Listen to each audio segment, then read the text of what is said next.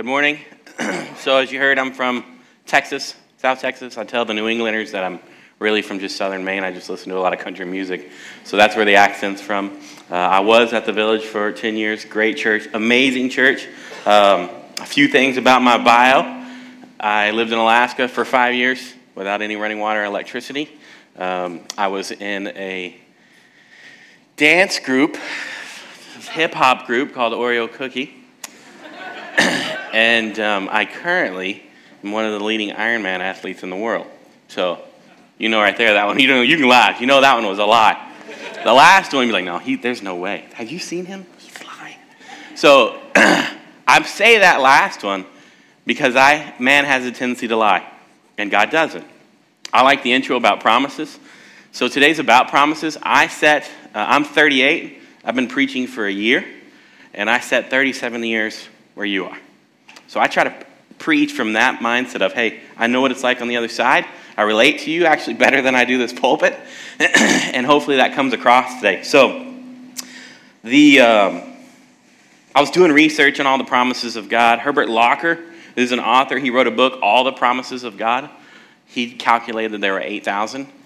And I remember when I came to know Christ, I was 12. It was a really tough spot for me in my life. My parents were going through a divorce, and there was a lot of pain for me, a lot of fear. And I remember Christ comforting that. And I remember sitting in the pew and listening. It was actually at a camp. It wasn't a pew. It was at a camp. And listening to the Word, listening to the music. And I felt the Lord comfort me. And I said, man, I want that. He's the only comfort I felt in all these years. But no one ever talked about promises of God. Not that day. I've never heard a series on it. There are there. I just personally have been in church most of my life, and I've never heard it.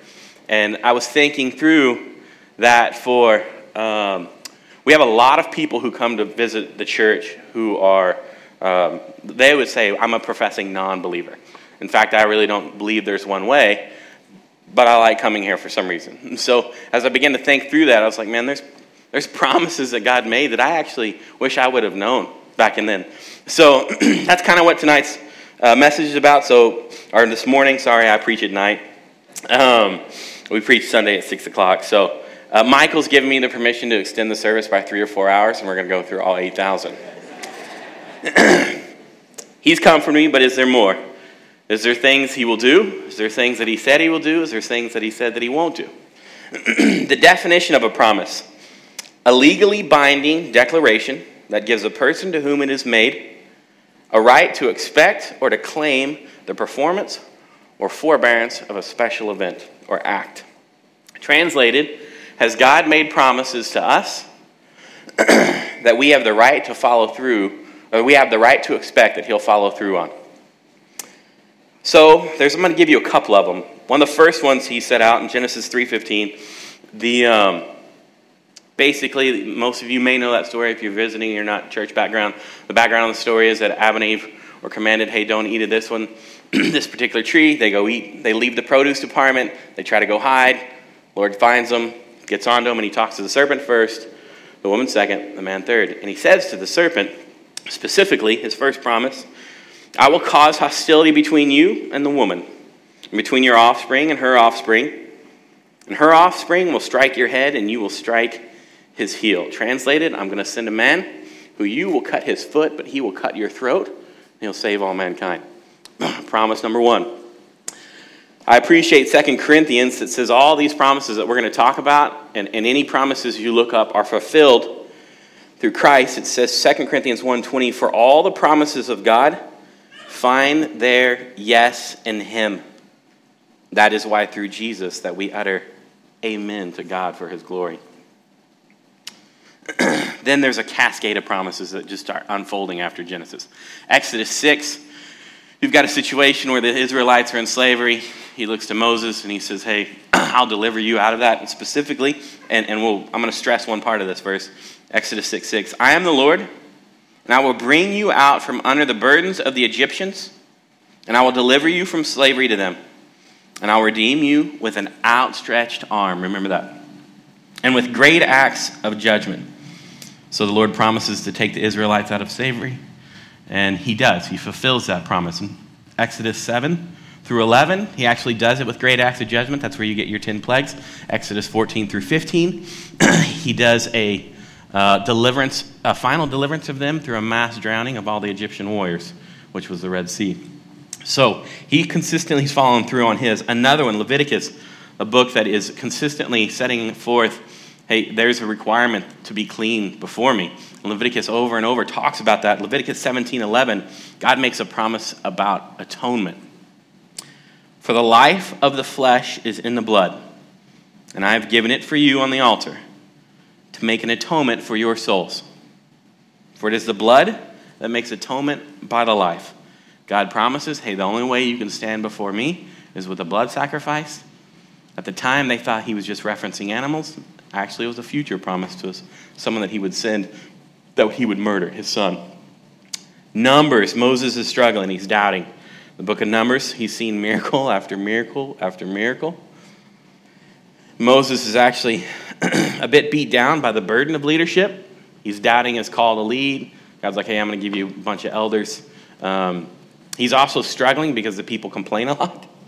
To clarify, what I love about that story is I'm both of those. I've been called to lead, and I absolutely will struggle with doubt. This year, I didn't go to seminary. All these things that honestly, that the enemy will say to me, or that I'll just list. I'll have doubt, and the Lord's like, no, trust me, trust your calling. I have the same struggle Moses does, and I'm just like the Israelites. I will forget all the things that he's done for me. If I could unpack to you all the miracles that he did to help us move here to New England, you would understand. But for 2 years after I got here and all the miracles that he did, I still struggled with, are you going to help me? And he had spent, in fact, I didn't plan on saying this, at my house is an 800-pound rock that we brought from Texas. And on that rock, it says Ebenezer Lane. I had renamed a street for my wife while we lived there. And Ebenezer is a story letter, first, second, and it says, until now, the Lord has helped us. I'm in Maine. I'm moving my house into my rental unit by myself.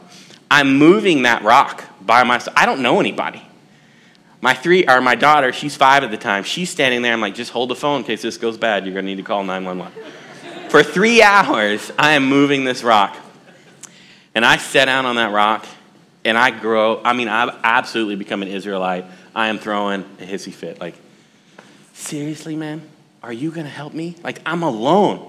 And the Lord just graciously reminds me, you brought a rock that says, till now, I have helped you. I'm like, oh my gosh, I'm sitting on it, complaining.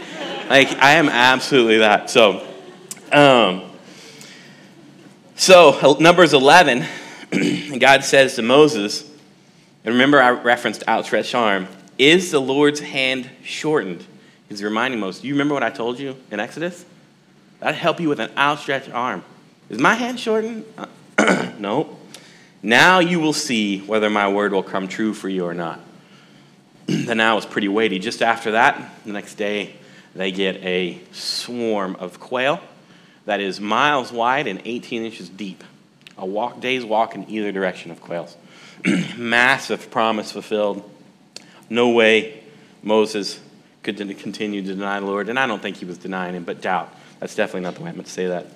Another example in Numbers, which was probably my favorite, I was doing a lot of study about the Lord calling me into ministry, and I came across the story of Balaam and Balak. And Balaam is, it's in Numbers, and he's on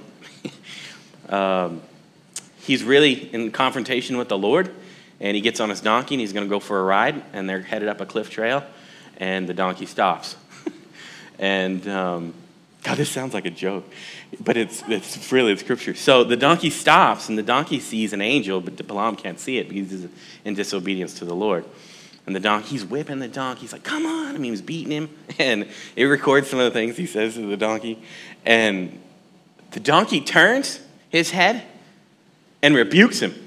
Like, through the donkey, the Lord speaks and rebukes Balaam. And I'm like, man, if the Lord can use a donkey, he can use me. Like, all right, I got some confidence. And one of the things, Balaam leaves from that encounter, and he goes to talk to the king. And he says to the king, Numbers 23:19, God, Is not man that he should lie? Or the Son of Man that he should change his mind? Has he said, and will he not do it? Has he spoken, and will he not fulfill it? There's such an amazing truth in that. I love the fact that the Lord calls us liars. Hey, man is absolutely a liar. I never do, and I never will. Man won't keep his word. I always keep my word. I always fulfill my promises. So, over and over and over, there's so many promises. You can do your own word study on it. I'm going to teach a series on it. I actually came back in the spring. I was thinking about that. And so this is really an intro for a bigger series for our church. If you want to put up Psalm 91, I'm going to start preaching now. That was a long intro. Is that up there? Yeah. So let's read that together. Because he holds fast to me in love, I will deliver him. I will protect him, because he knows my name. And when he calls to me, I will answer him. I will be with him in trouble. I will rescue him and honor him. And with long life, I will satisfy him and show him my salvation. There are 3 actions in there for man. The because is important because it ties the actions of man to the promise of God. So there's ownership on our part. The first one in verse 14, because he holds fast to me in love. I spent a lot of time on this particular one in prayer, and the Lord just kind of pressed on me, what's your motive for being here? What's your motive for being at church? What's your heart? I know, I've said on that side, church is a phenomenal social platform.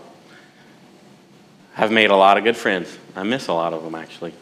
The new church that we've started, I've made a lot of new friends. Church has brought a lot of peace to my homes. My kids do a lot better. Church brings me peace. There are things about church, there are things about Christ that I really enjoy the benefits of.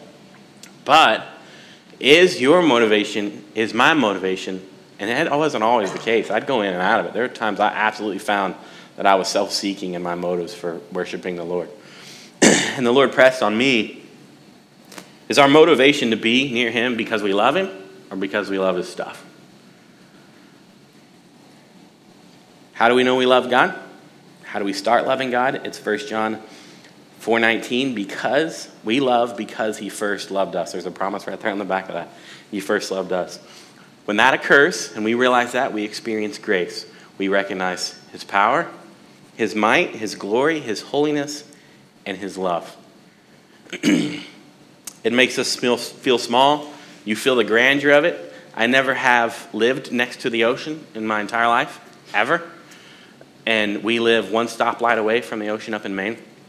And I've never been around big waves. The Gulf of Mexico is like an ugly lake. So the waves and the vastness of the ocean, when I stood there for the first time, I was in awe. And I felt safest on the cliff. And I realized, as I was thinking, man, that's exactly what this is like. Man, I feel safest when I realize how big he is and how mighty he is and that he loved me first. It's in that safety that I'll bare my soul. It's in that safety that I'll confess my sins. It's in that safety I'll journal some deep thoughts. It's in that safety that I'll actually confess dark sins. I do it because I know that he's safe and that he won't crush me, that he won't take my sins, sharpen them down into arrows, and turn around and shoot them back at me. He's the only place I can deposit my trash and be assured that I get a holy return. It was humbling to go through that. It causes me to increase my love for him. It increases exponentially. What I've realized is loving God, for me, is actually loving the opportunity to repent. Continual repentance. Repentance is obedience to God. Obedience allows us to experience God's promises. The next one, same verse, the end of 14, says, because he knows my name. Do you know him? A lot of us have had emotional experiences with God. Some of us even deeply. But there's a difference between knowing him and knowing about him. So, I'm not a Patriots fan, but I know a lot about Brady because I'm an NFL fan. I know his stats. I know his Super Bowls. I know who he's married to. I've heard about his house. Heard a lot about his phone lately. But I don't know him. If I was to sit down and start talking like I know him, you'd be like, man, you don't know that dude. I'll explain over and over again, the Jews heard the promise, the Israelites heard the promise about God, and they watched him fulfill his promises. They struggle with doubt, like I said I do, and they experience God, and he helps solidify there in their mind who he is. They gave him intimate names. Elohim, strength and power. El Shaddai, which I know because of an Amy Grant song, means God Almighty. That was a really old reference. We were talking about that last night at dinner. Will I get it? There's another one, Jehovah Jireh. The Lord will provide, which I also know because of a song. When I was younger, we were pretty charismatic. So, and I went back and listened to those songs, and even though they're a bit hokey from the 80s, they're theologically sound. It's like, man, those are spot on. He is the provider. Do I know him this way? Personally, I'll give you an example. Before I give the personal, I'll do those at the end. Genesis 22, it says, God tested Abraham. He says to Abraham, I know you love your son. I need you to take him up on the mountain, put him on the altar, and sacrifice him. They get up. The verse actually says he rose early that next morning. I'm like, he didn't go to sleep that night. There's no way he went to sleep that night. Walks up the mountain, gets up there, builds the altar, puts Isaac on it. I imagine his son starting to catch on, man, this isn't going to go well for me. I imagine his son starting to cry. Abraham pulls out that knife with the intent to go forward and cut his throat. And God intercedes. The angel says, Abraham, hang on. Don't lay your hand on him or do anything to him. I know that you fear the Lord. Look over there. A ram walks up. Absolutely provided for Isaac and Abraham, both of them. God the provider. He has done that in so many different ways for me. And I appreciate those stories are there in the scriptures. They're tough. They're hard to think through. But praise God, he's a provider. Praise God, they call him Jehovah Jireh. Totally different note. I can't imagine how awkward that was for that walk back down that mountain. Like, this is just, I think a lot about the human element of scriptures. And Isaac, like, so you were going to kill me? Yeah. This is really going to make it hard for me to trust you when we camp again. Like, I can't imagine how hard it was for Isaac. I mean, he's 12. He could cognitively think well. So, then the last one, Yahweh. There's a bunch of them, but the last one I'm going to mention here. The great I am. Conversation breaks out between God and Moses. God tells Moses, hey, I want this, this, this. Tell him this, this, and this. And Moses is like, well, who do I tell them sent me when they ask me, what is your name? And God says, tell them I am sent you. The absolute I am. My guess, and I would guess, that if you're sitting in here, you've experienced God in these ways. I'm just reminding you of who he is, that you do know him. I hope that you know him. Do you call him by those names? Do you think of him in those terms? Provider, God Almighty, the great I am. Have there been miracles in your life? Has there been a moment where the Spirit is so thick that you absolutely know I am is here? Lean on him. Think about him. Chew through him. It's important to remember that the verse reads, because he knows my name. It does not say, because he's heard about my name from his friends or family or from some guy on a pulpit with a southern accent. That you know him. It's a personal conversation between you and the Lord. That you don't get to lean on my faith. You don't get to lean on my relationship. It's yours. Do you know him? I love that he makes it really personal. It's about knowing him. Knowing him yields a peace and a blessing that is beyond anything that we could create. It is beyond anything that we could purchase. And it's beyond anything that we could steal. Knowing him is amazing. The last one he says, when he calls to me. I have two little girls, so I'm on the playground a lot with them. I don't really play much. I just sit there. But I listen to the conversations. I enjoy listening to kid conversations. One of the ones you'll hear every now and then is, I dare you.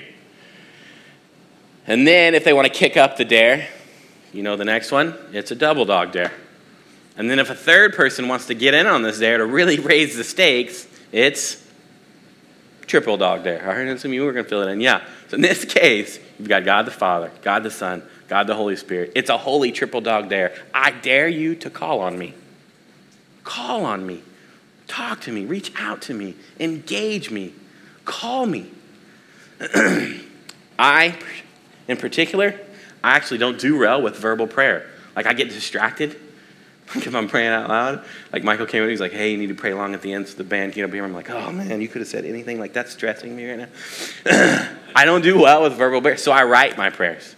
I write it to stay on track. I write it to keep my conversation with the Lord healthy and balanced and focused. And so I write them a lot.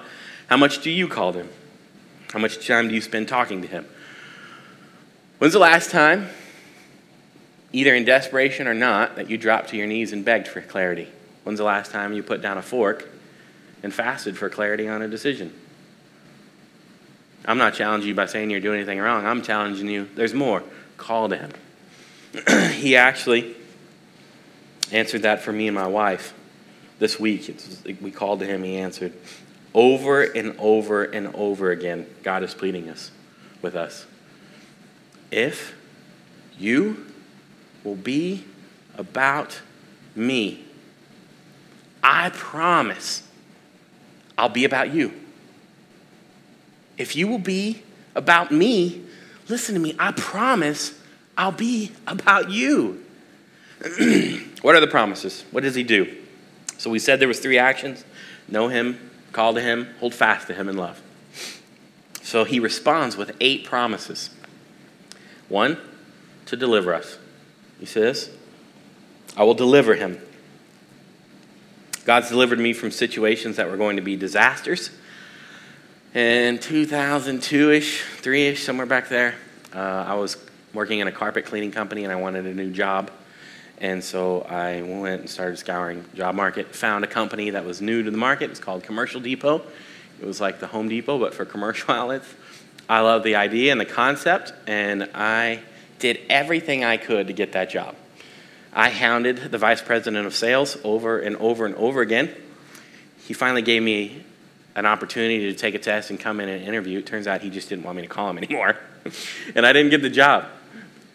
I was extremely frustrated. In fact, not only was I frustrated that I didn't get the job, I was frustrated that that guy had kind of played me like that because I was trying so hard for work. Instead, I went into the environmental engineering field. I'm not an engineer. I'm not an environmentalist. In fact, the first 3 months that I was working for that firm, I didn't even know that environmental was environmental, that there was an N in the middle. Totally phonetically horrible at grammar. I'm like, man, I'm not even spelling my own career right. I get into that career. About a year later, I kept an eye on that Commercial Depot. That company completely collapsed and went out of business. 9 years later, I was still in the environmental industry. I ended up starting my own firm. I sold it. Until this day, I'm still reaping the benefit of him delivering me from a bad situation with another company. I could give you a bunch of stories. That's just one of them. Has he, no, I won't even use has he. How has he delivered you? I assure you that he has. Maybe you just haven't connected the dots. Another promise, verse 14. Because he holds fast to me, I will deliver him. I will protect him. As a business owner and being in the business world, he's protected me from a lot of financial mistakes. I won't get into all of them. I will tell you one story that when I was in just out of high school, I had bought I was still in high school. I had bought a 1977 GMC Chevy, or GMC truck. And it was an old truck, and I bought it for like $1,100. And I was driving from Dallas back down to San Antonio where I lived. And I was doing about 75 miles an hour. In fact, I realized when I was getting on the interstate, there was a big 18-wheeler coming, so I really gunned it to get in front of him. And I got him. I get up to about 75. I'm at that speed for about, 4 or 5 seconds. And all of a sudden, the rear end on the truck locks up, and the truck goes into a spin, like NASCAR spin, like smoke. The wheels completely lock. And the truck turns sideways, and it just hops. It's threatening to roll. That 18-wheeler, the truck finally stops bouncing, and the back end swings. And as the back end swings, the 18-wheeler passes right by me. My truck goes up on a guardrail, I don't know how many feet it was down to the bottom of that guardrail. I get out completely. In fact, I'm shaking actually thinking through. I got so into that story. I get out shaking. And this guy stops. And he goes, holy cow, man. I can't believe your truck didn't flip over. And I can't believe that giant truck didn't push you right. Like it just missed you. He has protected me in so many ways. It was an absolute miracle. For years, I would drive down the same interstate, and I would intentionally look for those tracks at that mile marker to remember, you have protected me. It served as a marker in my life. I'm sure they've blacktopped over it by now. He's protected my children. He's protected my family from sicknesses and disease. How has he protected you? I assure you that he has. Because he knows my name, and when he calls to me, the next promise, I will answer him.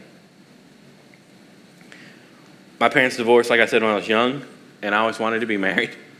Like in 7th grade, I was really poor, and I would get on the bus, and I would ride the bus to the mall, because Dillard's had at the time back then, Dillard's had a travel agency inside of it, and I would go in there, and I would actually plan out what my honeymoon would be. I was in 7th grade. I really wanted a wife. I'm 24. I'm still begging the Lord for that. He answers. He sends me one. As Michael said, he sent me to New England. I didn't know why. For 2 years, I asked the Lord why. He eventually answered to plant a church. Right before we left Texas, there was a house that we wanted to buy. We were renting it. And I worked every way I could to try to get that house. And the Lord actually answered, and he said, no. We didn't get the house. We ended up buying another one. I know why now. The Lord was looking out for me. He answered. As I said earlier, he answered me and my wife Thursday. We've been praying, should we move basically from the country down to where our church is. He made that overwhelmingly clear. But there are times that he has given me an unanswered prayer, which is an answer. And for that, I'm thankful. I appreciate the no. It's the safest place for me. He knows better than I do, though it might be frustrating at times. I appreciate the no. Maybe somebody should write a country song about unanswered prayers.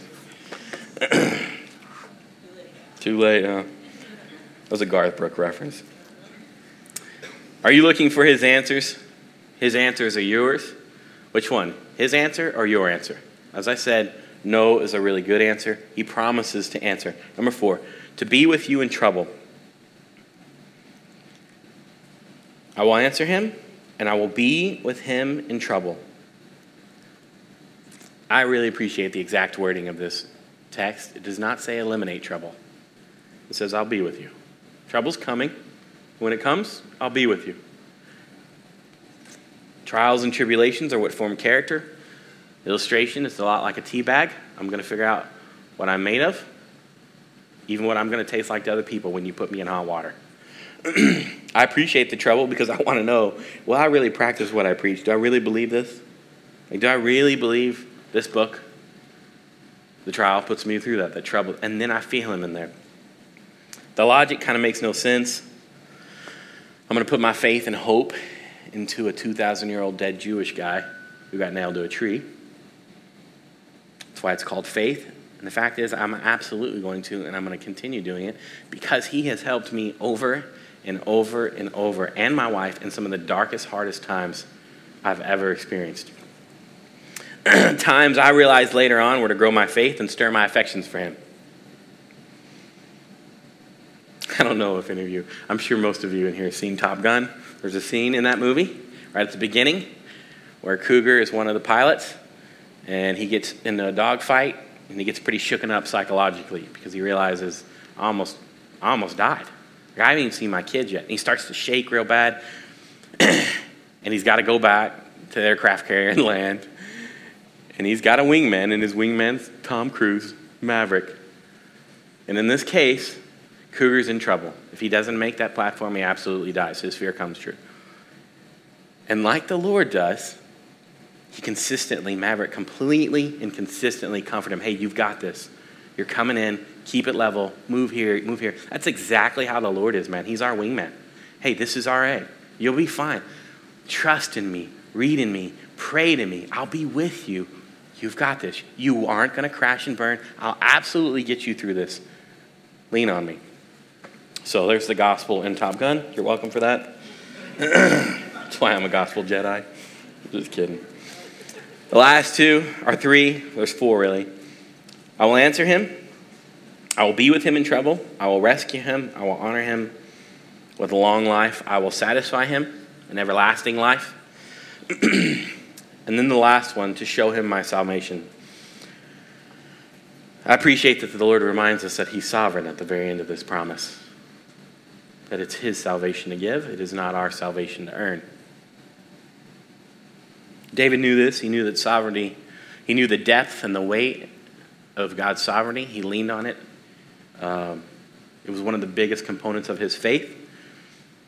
And when I read it, it reminded me that I'm not the one making the promise. God is. And he has over and over kept them. As we said before in Numbers 23, God is not man that he should lie, or a son of man that he should change his mind. Has he said, and will he not do it? For he has spoken, and will he not fulfill it? Promise after promise. Remember, I say this from sitting on your side for 37 years.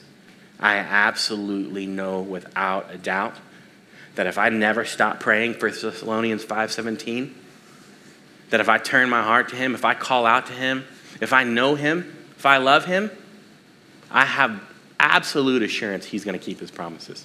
He's done it over and over and over for my family. I say it because the scriptures teach it, but I say it because I absolutely know, believe, and have experienced it. For all the promises of God find their yes in him. That's why it's through Jesus Christ we utter amen to God for his glory. So what does this mean for us? It's up to you. Do you believe him? Will you hold fast to him? Do you want to know him? Will you call to him often? Would you be willing to live like he keeps his promises? Are you willing to go all in on your faith? Every preacher who stands up on stage is begging you. You could go in more. You could go in more. He's loving. He's gracious. He's there. You could go in more. It's up to you. That's why I said in the beginning, there's a because, and it's tied to part of our actions. How different would our communities be if we lived like he really kept his promises? To deliver, to protect, to answer, to be with, to rescue, honor, long life, and grant salvation. And one last final note, the Bible ends with the same promise it began with. Revelations 21:20. Surely I am coming soon. He promises in the beginning, I'm sending a Savior. And he promises in the end, I'm sending a Savior. Surely I'm coming soon. Amen. Come, Lord Jesus, is how the Bible ends. Maybe we should live like he'd fulfill his promises.